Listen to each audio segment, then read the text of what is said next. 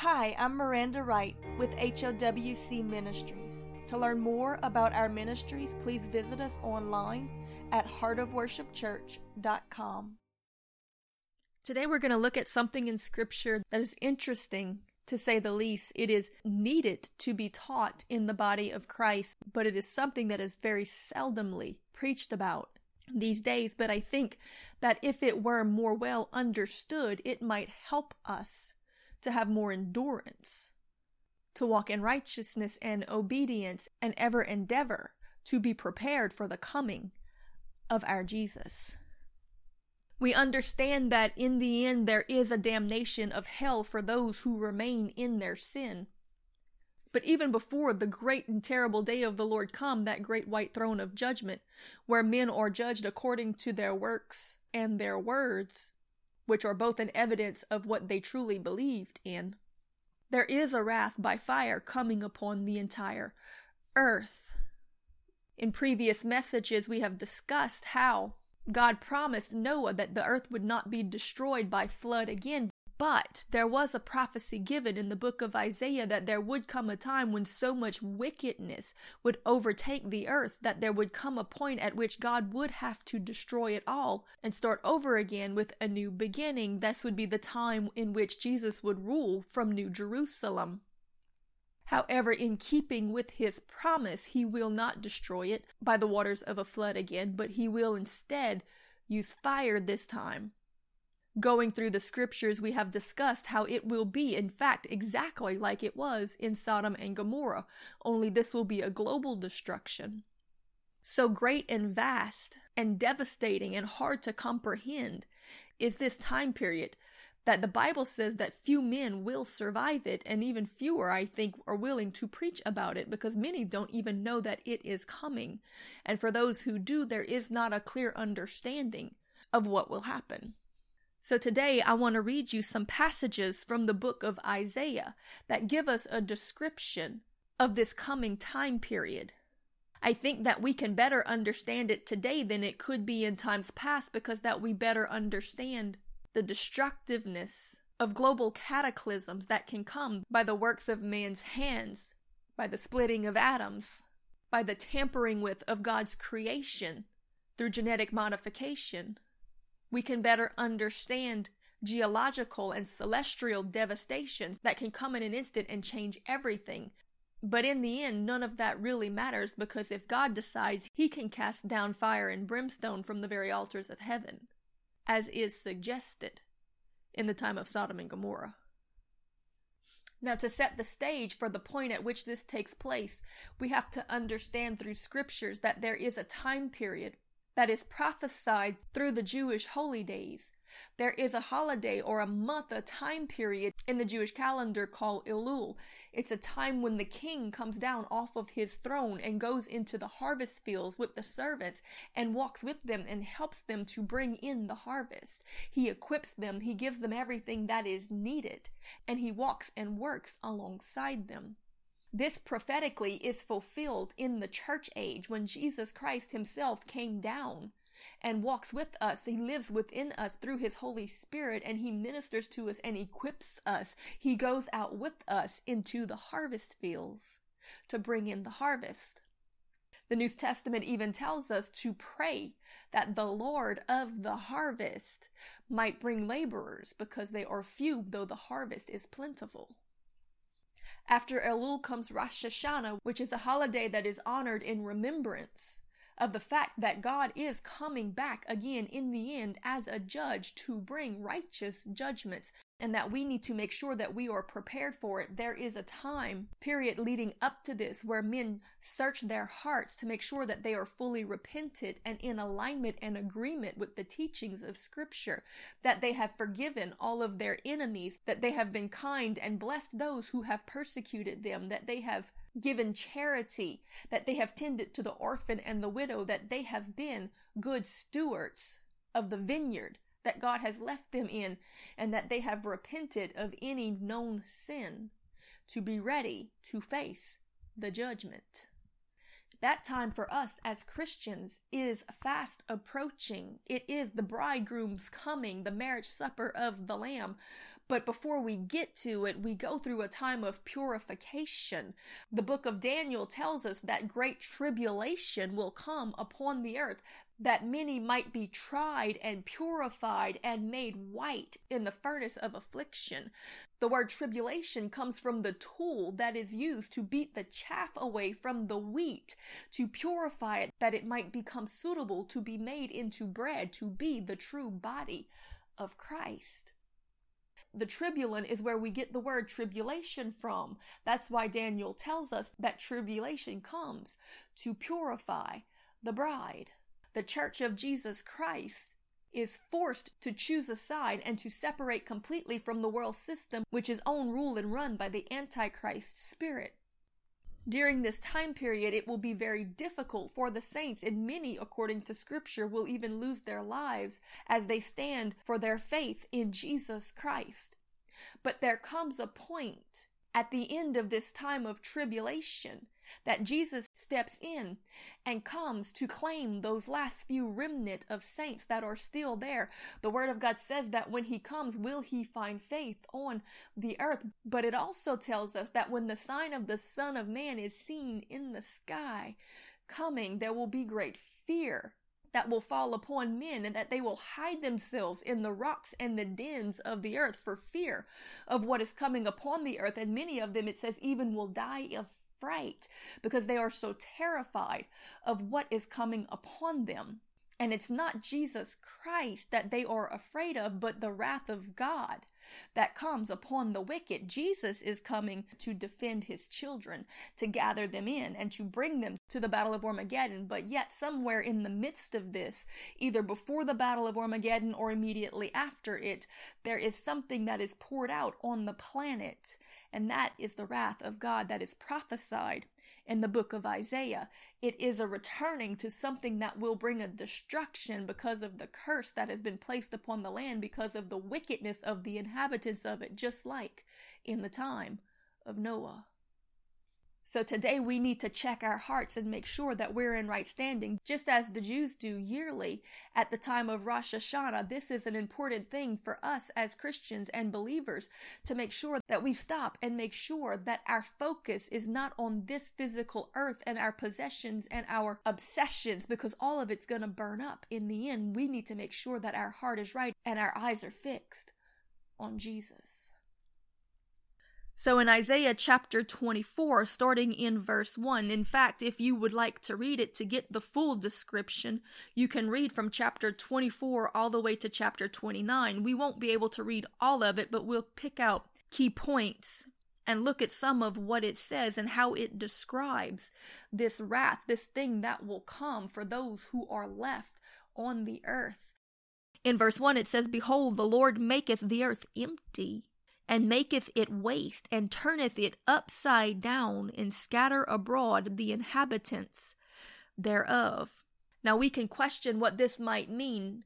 There are two things that it could possibly be alluding to. It could be geological, volcanic, or earthquakes, something massive on a global scale that would involve the entire earth, which would be destructive enough. But this could also be an implication of something larger, because there is evidence in the geological record that would seem to imply that there have been times in the Earth's past where it has completely flipped its axis, and that may be what is actually happening here. It could come by way of something astrological, like a meteor strike. We do know that the book of Revelations prophesies that something like a great mountain would be cast into the sea, and that it would poison the waters of it and the rivers, and that many of the fish in the sea would die. This seems very much like a meteorite. Something like this striking the earth could trigger these massive geological events, whether they be earthquakes or volcanic or an actual shifting of the axis of the planet.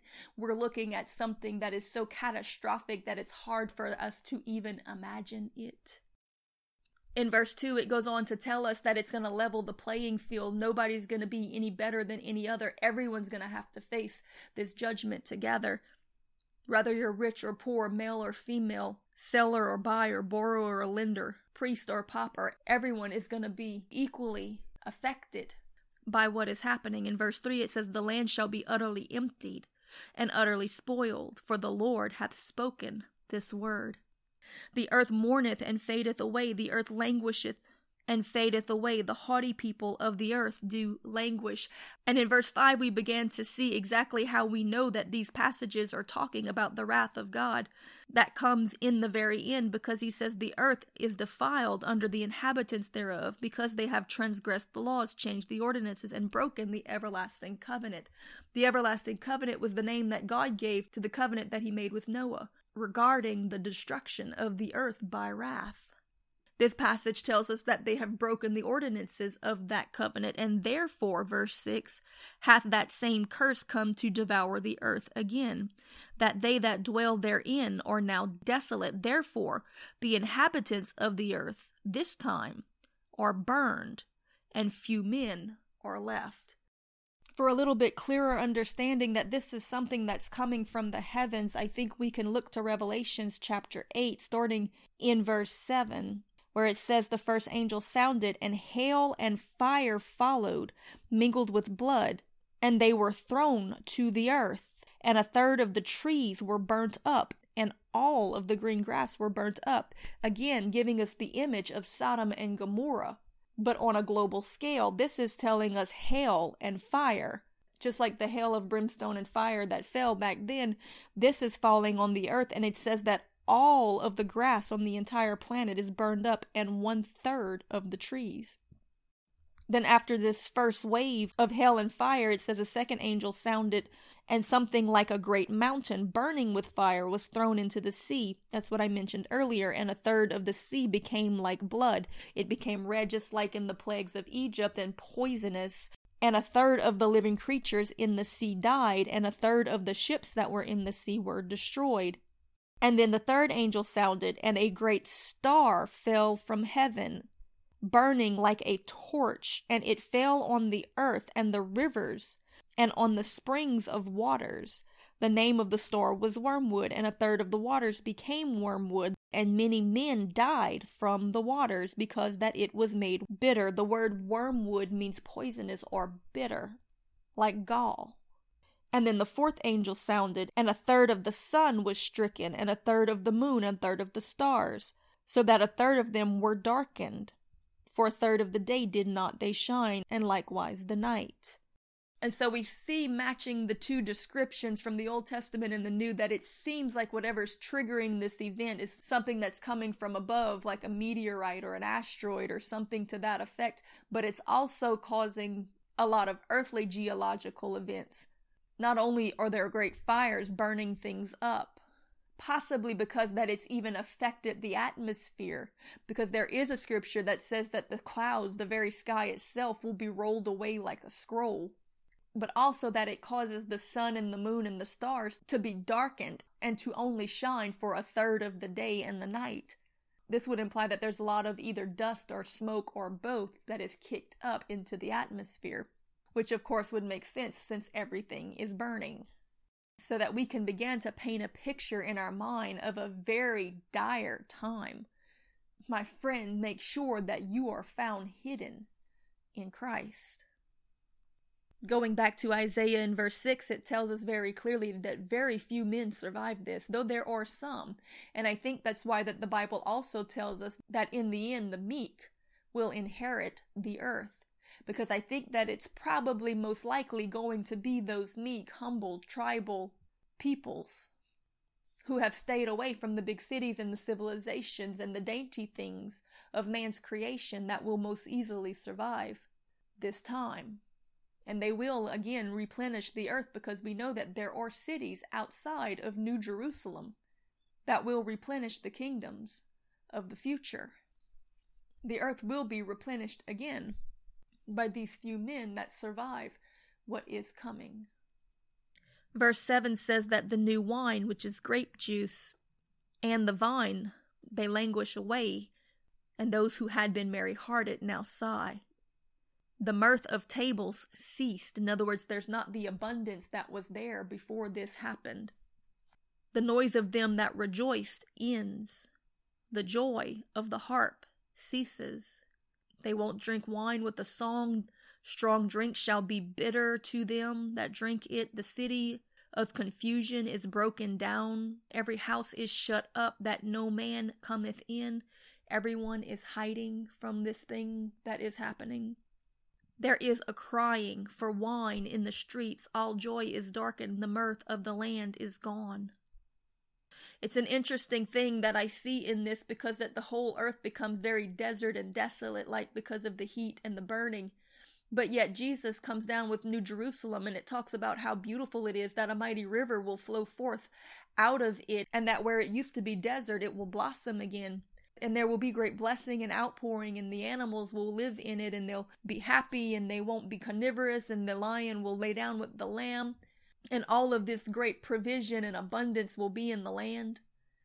Which is actually an exact reversal of what it was in the past, because the reason that God chose Israel and brought his people to it was because that it was such a barren, desolate wilderness, that they had to learn to be dependent upon him. They had to actually pray to him for the rains. They had to move in obedience, or he would take the rains away from them. That's how he trained them to hear his voice and to follow his leading.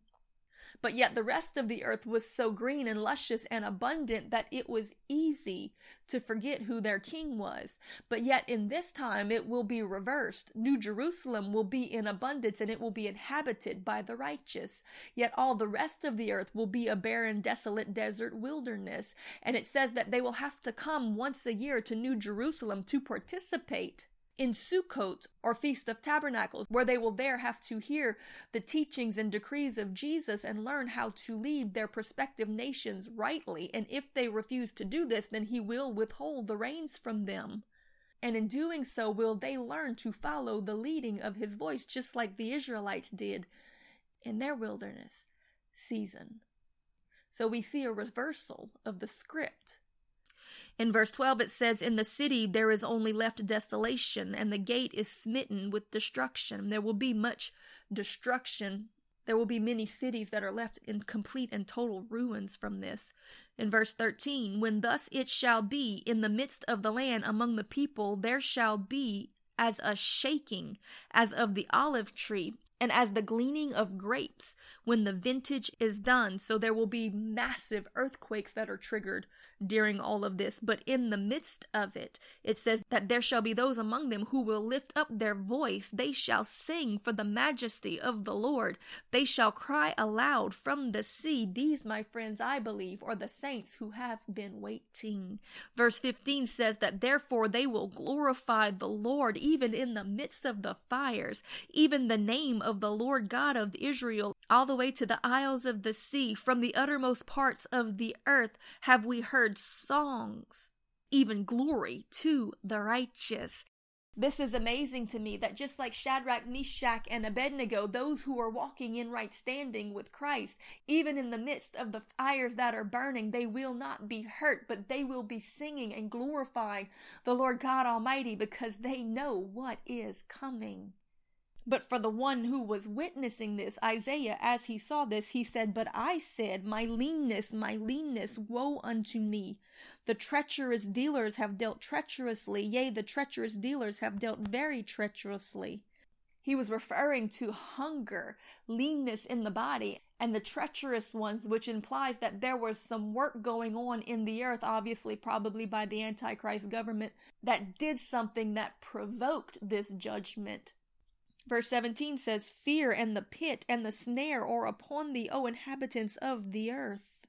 And it shall come to pass that he who fleeth from the noise and the fear shall fall into a pit, and he that cometh up out of the midst of the pit shall be taken in a snare. For the windows from on high are open, and the foundations of the earth do shake." This is a very interesting verse, because this is the same language that was used in the time of Noah.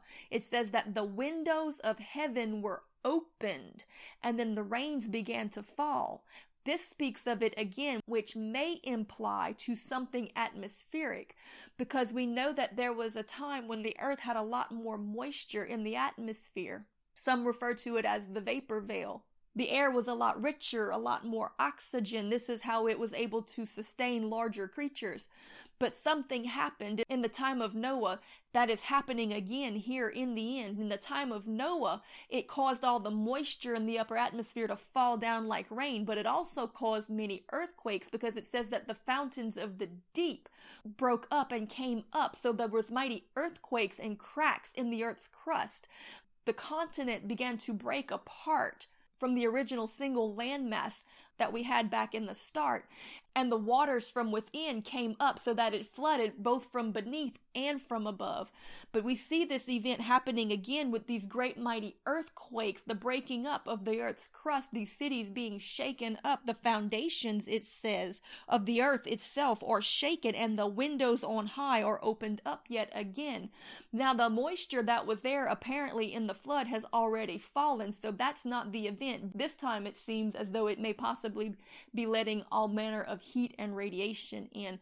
Of course, at this point we can only truly speculate to the nature of what's being said in this passage beyond what we read of it, but I think we can make some pretty educated guesses as to the severity of this situation. This is the same language that was used for the destruction of the earth in the time of Noah, and it's going to happen again. Better make sure you're ready for it. How did Noah get ready for it? It says he was a preacher of righteousness. So he made sure that he was in right standing, not only in his own life that he believed it, but also that he preached it. The Bible says to believe in your heart, but also to speak with your mouth, that the heart believeth unto righteousness, and the mouth speaketh unto salvation. And you have to make sure that you're able to be hidden in the ark. For us, Jesus is the ark of the new covenant. He already took this wrath for us, so that when we see these things coming upon the earth, we need not fear, but we can sing and rejoice and be joyous, because our King is coming.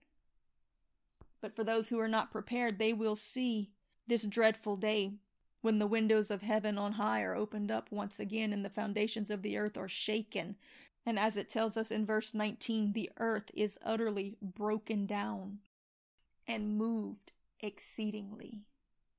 Verse 20 says, the earth shall reel to and fro like a drunkard, and shall be removed like a cottage, and the transgression thereof shall be heavy upon it, and it shall fall and not rise again. Again, this could be referenced to the earth as the ground being moved to and fro as in an earthquake, or it could be referenced to the entire planet rocking to and fro in its orbit. I think the fact that it says that it shall fall and not rise again may give some hint to it actually being moved in its orbit, if not at least on its axis. Verse 21 says, and it shall come to pass in that day that the Lord shall punish the host of the high ones that are on high, and the kings of the earth upon the earth. This is a very interesting passage also, because I think that it very clearly implies that the kings of the earth are working under the leading and influence of demonic spirits. The high ones that are on high are references to the fallen angels, the same reason that this wrath came upon the earth the last time, in the days of Noah. Because of pride, lust, the love of money, of pomp, position, and power, do they listen to them yet again and bring the earth back to the brink of destruction. So does God move against them again in judgment. Verse 22 says that they shall gather together as prisoners are gathered in the pit, and shall be shut up in the prison, and after many days they shall be visited. Then the moon shall be confounded, and the sun ashamed, when the Lord of hosts shall reign in Mount Zion, in Jerusalem, and before his ancients, gloriously. Now, chapter 24 of Isaiah is a summary of the events that are coming. But if you continue to read all the way through to chapter 29, he goes back and he hits on a few things that are going to happen in the midst of it. And we'll look at a few of those things. Now, how do we know that this event, this judgment, is actually coming after the time of tribulation and isn't actually just part of it? We know that because of Jesus. Jesus, whenever the disciples asked him, what shall be the signs of the end of times? Jesus gives them throughout the entire chapter of the book of Matthew 24, I recommend you read it, a synopsis of what will happen. and after telling them of all the things that are coming throughout the tribulation. In verse 29, he begins to describe this situation when he says that immediately after the tribulation of those days shall the sun be darkened, and the moon shall not give her light, and the stars shall fall from heaven, and the powers of the heavens shall be shaken. This is all what we just read in these other passages. This happens immediately after the time of the great tribulation. Therefore, in verse 30, he says that when this begins to happen, then you shall see the appearing of the sign of the Son of Man in heaven. And then shall all the tribes of the earth mourn, and they shall see the Son of Man coming in the clouds of heaven with great power and glory. And he shall send his angels with the great sound of a trumpet, and they shall gather together the elect from the four winds of the earth, from one end of the earth to another. Now learn the parable of the fig tree. When his branch is yet tender, he putteth forth his leaves, and you will know that the summer is nigh. Jesus is saying, learn the signs so that you will know when he is coming. First, you go through the tribulation.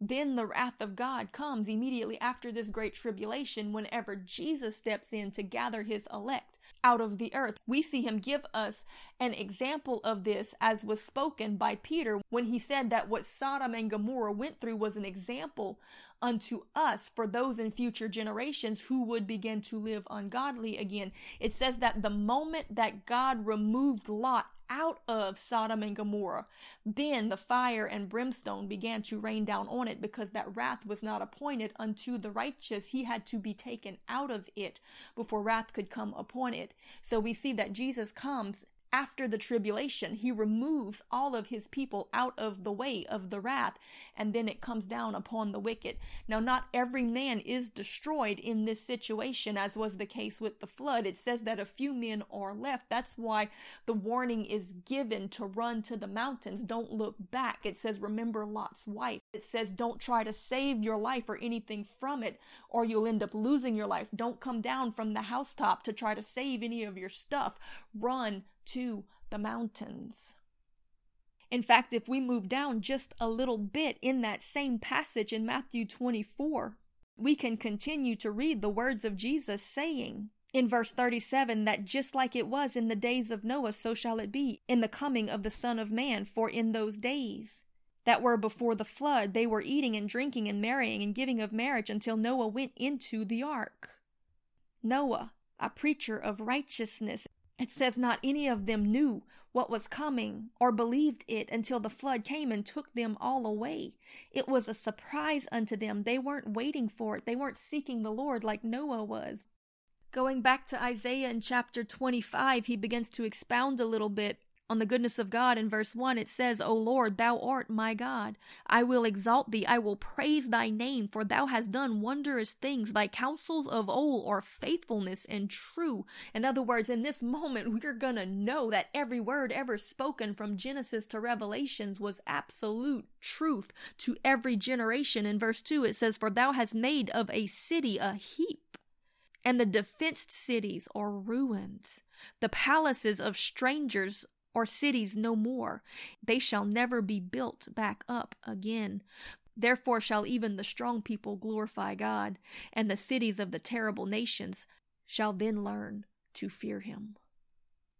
This is a good thing, my friend, for the fear of the Lord is the beginning of wisdom. If it causes men to walk in righteousness and selflessness and stop bringing such suffering upon the innocent in their selfishness, then though it come by destruction, it's worth it. Yet through it, God is so good and so merciful. Listen to verse 4. It says that even in the midst of all of this, in the midst of wrath and judgment, God, thou hast been a strength to the poor, a strength to the needy in distress, a refuge from the storm, a shadow from the heat, when the blast of the terrible ones is as a storm against the wall. Thou shalt bring down the noise of strangers, and in God's mountain shall the Lord of hosts make unto all people a feast of fat things, a feast of wines on the lees, of fat things full of marrow, of wine that is well refined. How good is our God, and for his people that have been pulled out of it and protected and are with him in New Jerusalem. There is a marriage supper of the Lamb happening. There is joy and fullness and fatness and plenty and blessing and prosperity, for he has protected the poor and the needy and the innocent, and even been a shadow against the heat for those who are not walking in wickedness, but for the sinful, the prideful, the arrogant, the unbelieving. They are going to drink of the cup of the wrath of the indignation of the Lord God Almighty. Verse 7 says, and he will destroy in this mountain the face of the covering cast over all people, and the veil that is spread over all nations. We cannot say with any certainty what that means, but it is possible that it could be alluding to the same thing we read in the passage before about the windows on heaven being opened, that this could actually be a destruction of some part of our atmosphere. But verse 8 is the part that really matters, because it says that even in the midst of this happening, he will swallow up death in victory, and the Lord God will wipe away the tears from off all of their faces, and the rebuke of his people shall he take away from off all the earth, for the Lord hath spoken it. All those who have come against, even through the time of tribulation up until this moment, him and his holy people, he's going to remove away all of the reproach and shame. The people are going to know that their faith was in the right place, and he's going to also use this people to go out and administer grace to those who need it out beyond the gates of New Jerusalem. And it shall be said that in that day, lo, this is our God. We have waited for him, and he has saved us. Oh, we have waited for him. We will be glad and rejoice in his salvation. What a day of rejoicing that will be. The remainder of the verses in this passage go on to describe a little bit of the battle that Jesus will win against the wicked nations in the midst of all of this chaos. This is most likely a reference to the Battle of Armageddon. Starting in chapter 26, it's a song of rejoicing that will be sang by God's righteous people, the faithful ones who have waited for him through everything that has come against them to try to break their faith and steal them away from him. It says, in that day shall this song be sung in the land of Judah. We have a strong city. Salvation will God appoint for walls and for bullocks. Open ye the gates, that the righteous nation which hath kept the truth may enter in. For thou wilt keep him in perfect peace, whose mind is stayed on thee, because he hath trusted in thee. I know this is a lot of reading that we're going through, and I'm really kind of just giving you the scriptures, but anything that I interpret to you is only my opinion. I can't really give you the absolute truth until that day come and we witness it. But I think that the scriptures speak it plainly enough to paint a picture to us of what the people who are here at this time will experience. And it is something that should be exciting to the true believer, but it should also motivate us unto evangelism, because the time is very short, and this will truly be, as it has been described throughout all of history, the great and terrible day of the Lord for those who are not ready. Therefore, as it says in verse 4, trust ye in the Lord forever, for in the Lord Jehovah is everlasting strength. Let this lesson and message and understanding strengthen your spirit unto endurance, that you may ever seek to be ready for the appearing of our Lord. As you continue to read through chapter 27, it speaks of how he brings down these prideful and lofty cities, how all of these wicked habitations that have exalted themselves against all that is godly and his people throughout the nations are going to be brought down low as the dust, walked upon by the poor and the humble and the meek of the earth. But yet those who have waited upon him have become the desire of all nations. Those who have in faithfulness endured through all trial and tribulation, they receive such great reward and adoration even from those that are left among them. The passages again go on to describe a little bit more of the intensity of the battle that God himself wages against the wicked in the midst of all of this chaos that is happening. Then in verse 19, we see something very amazing. We see the resurrection of the dead that is coming. It says, thy dead men shall live together with my dead body. This is Isaiah speaking now. At this point, he's saying, I'm going to be raised again too. And the dead men who have died through all of the situations leading up to this, they're all going to arise. It says, awake and sing, ye that dwell in the dust, for thy dew is as the dew of herbs, and the earth shall cast out the dead. Come, my people, enter thou into thy chambers, and shut thy doors about thee. Hide thyself, as it were, for a little moment, until the indignation be overpast. For behold, the Lord cometh out of his place to punish the inhabitants of the earth for their iniquity.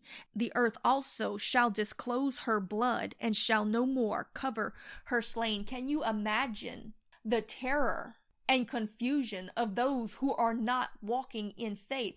For those who are believing and have waited upon the Lord and still have an understanding and an expectation of what is actually happening here, this is a glorious day. It says that they're going to go into their house and shut the door and just sit there and praise and sing glory to God while this thing passes over them, just like the death angel did in the time of Moses. But can you imagine what's going to be going through the minds of the people, that while all this is happening, something extremely astrological, something extremely geological, something very supernatural, and even the dead are being raised in the midst of it? There are people who are singing and praising in the fire and in the chaos. There are cities that are being destroyed.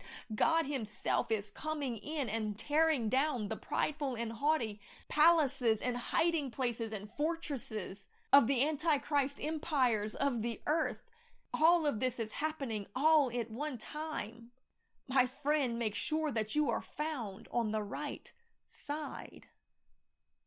In verse 27, it talks about how Jesus will come himself with his great and strong sword and will punish Leviathan, the piercing serpent, even Leviathan, that crooked serpent, and he shall slay the dragon that is in the sea. I believe this to be a reference of Jesus coming to defeat the Antichrist himself. I think Leviathan is often correlated in the Old Testament with the Antichrist in the New Testament. In the book of Revelations, the Antichrist and his governmental system is portrayed as a beast coming out of the sea. I think that correlates with Leviathan, that it says that at this point Jesus will come and defeat himself with his own sword. After the destruction of Leviathan, starting in verse 2, we see a glimpse again of the true nature of our Jesus, that though wrath is something that he must do because of his justice, he is a judge and he must execute righteous judgment. It's not who he is. He is truly love and mercy. And it's interesting because he then begins to talk about how he's going to keep his vineyard. He's going to keep his. In the midst of all of this, he's going to feed them. He's going to take care of them. He's going to protect them night and day. In verse 4, it says, fury is not in me. It's not who he is. And in a way, it almost even sounds like a plea of him saying, why would you even bring me to have to do this? Because it says, who would set their barriers and their horns against me in battle? I would go through them. I would burn them together. Or rather, let him take hold of my strength, that he may make peace with me, and he shall make peace with me. I think that even in this moment, Jesus is still offering mercy. It says, he shall cause them that came from Jacob to take root. Israel shall blossom and bud. This is where that place that was once a barren wilderness will now become a blessing to all nations. It says that he will cause Israel to blossom and to bud, and that it will be able to fill the whole world with fruit. He's going to bring forth productivity out of this place that was once desolation, and then it's going to pour out those blessings to all of the nations. The next few chapters up to chapter 29 give you a few more details on the things that will take place during this time, some battle plans, some things that will happen. But I think at this point you can get an overall view in your mind of what is coming. And so I do this lesson today to remind us that there is a final judgment. There is a wrath that will be poured out, and we need to be ready for it. We need to be ready in our heart and in our spirit. We need to make sure every day that we are prepared, because remember what Jesus had to say when he said it will be just like it was in the days of Noah, where they will be drinking and marrying and given in marriage And they did not know that the flood was coming until the moment that Noah went into the ark and shut the door. In other words, everything was carrying on as it was before.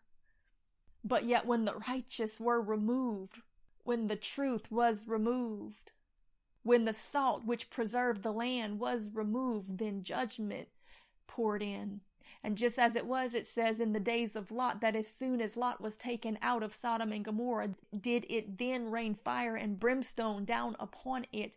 My friend, if you are among the wicked, if you don't know the signs, if you aren't watching and waiting as Jesus commanded, if you don't know the times and the seasons, you will miss your opportunity. And so if you're hearing this right now, then this is your chance to lay your pride down and recognize that today is the day of salvation. Now is the appointed time. You better get it right. God's mercy is to tell you what is coming. God's mercy is to plead with you and say, why would you want him to fight against you? God's mercy is to say, I am a just judge and I have to pay out the judgments at a certain point. The wages of sin is death. You have earned it. I have paid the price. I have made a way of escape from it.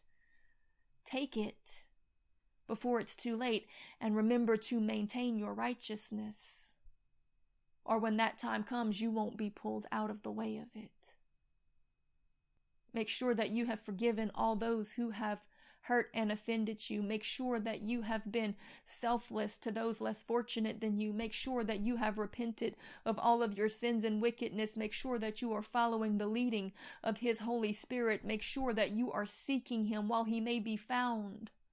Make sure that you have put your idols down. Talk to him today, that you might be found to be one of those that are singing and praising when the sign of the Son of Man is seen coming, and not those that are weeping and wailing and gnashing of teeth in fear for what they see, because that they know that they were not ready.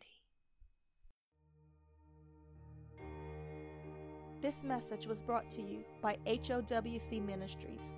To learn more about our ministries, please visit us online at heartofworshipchurch.com.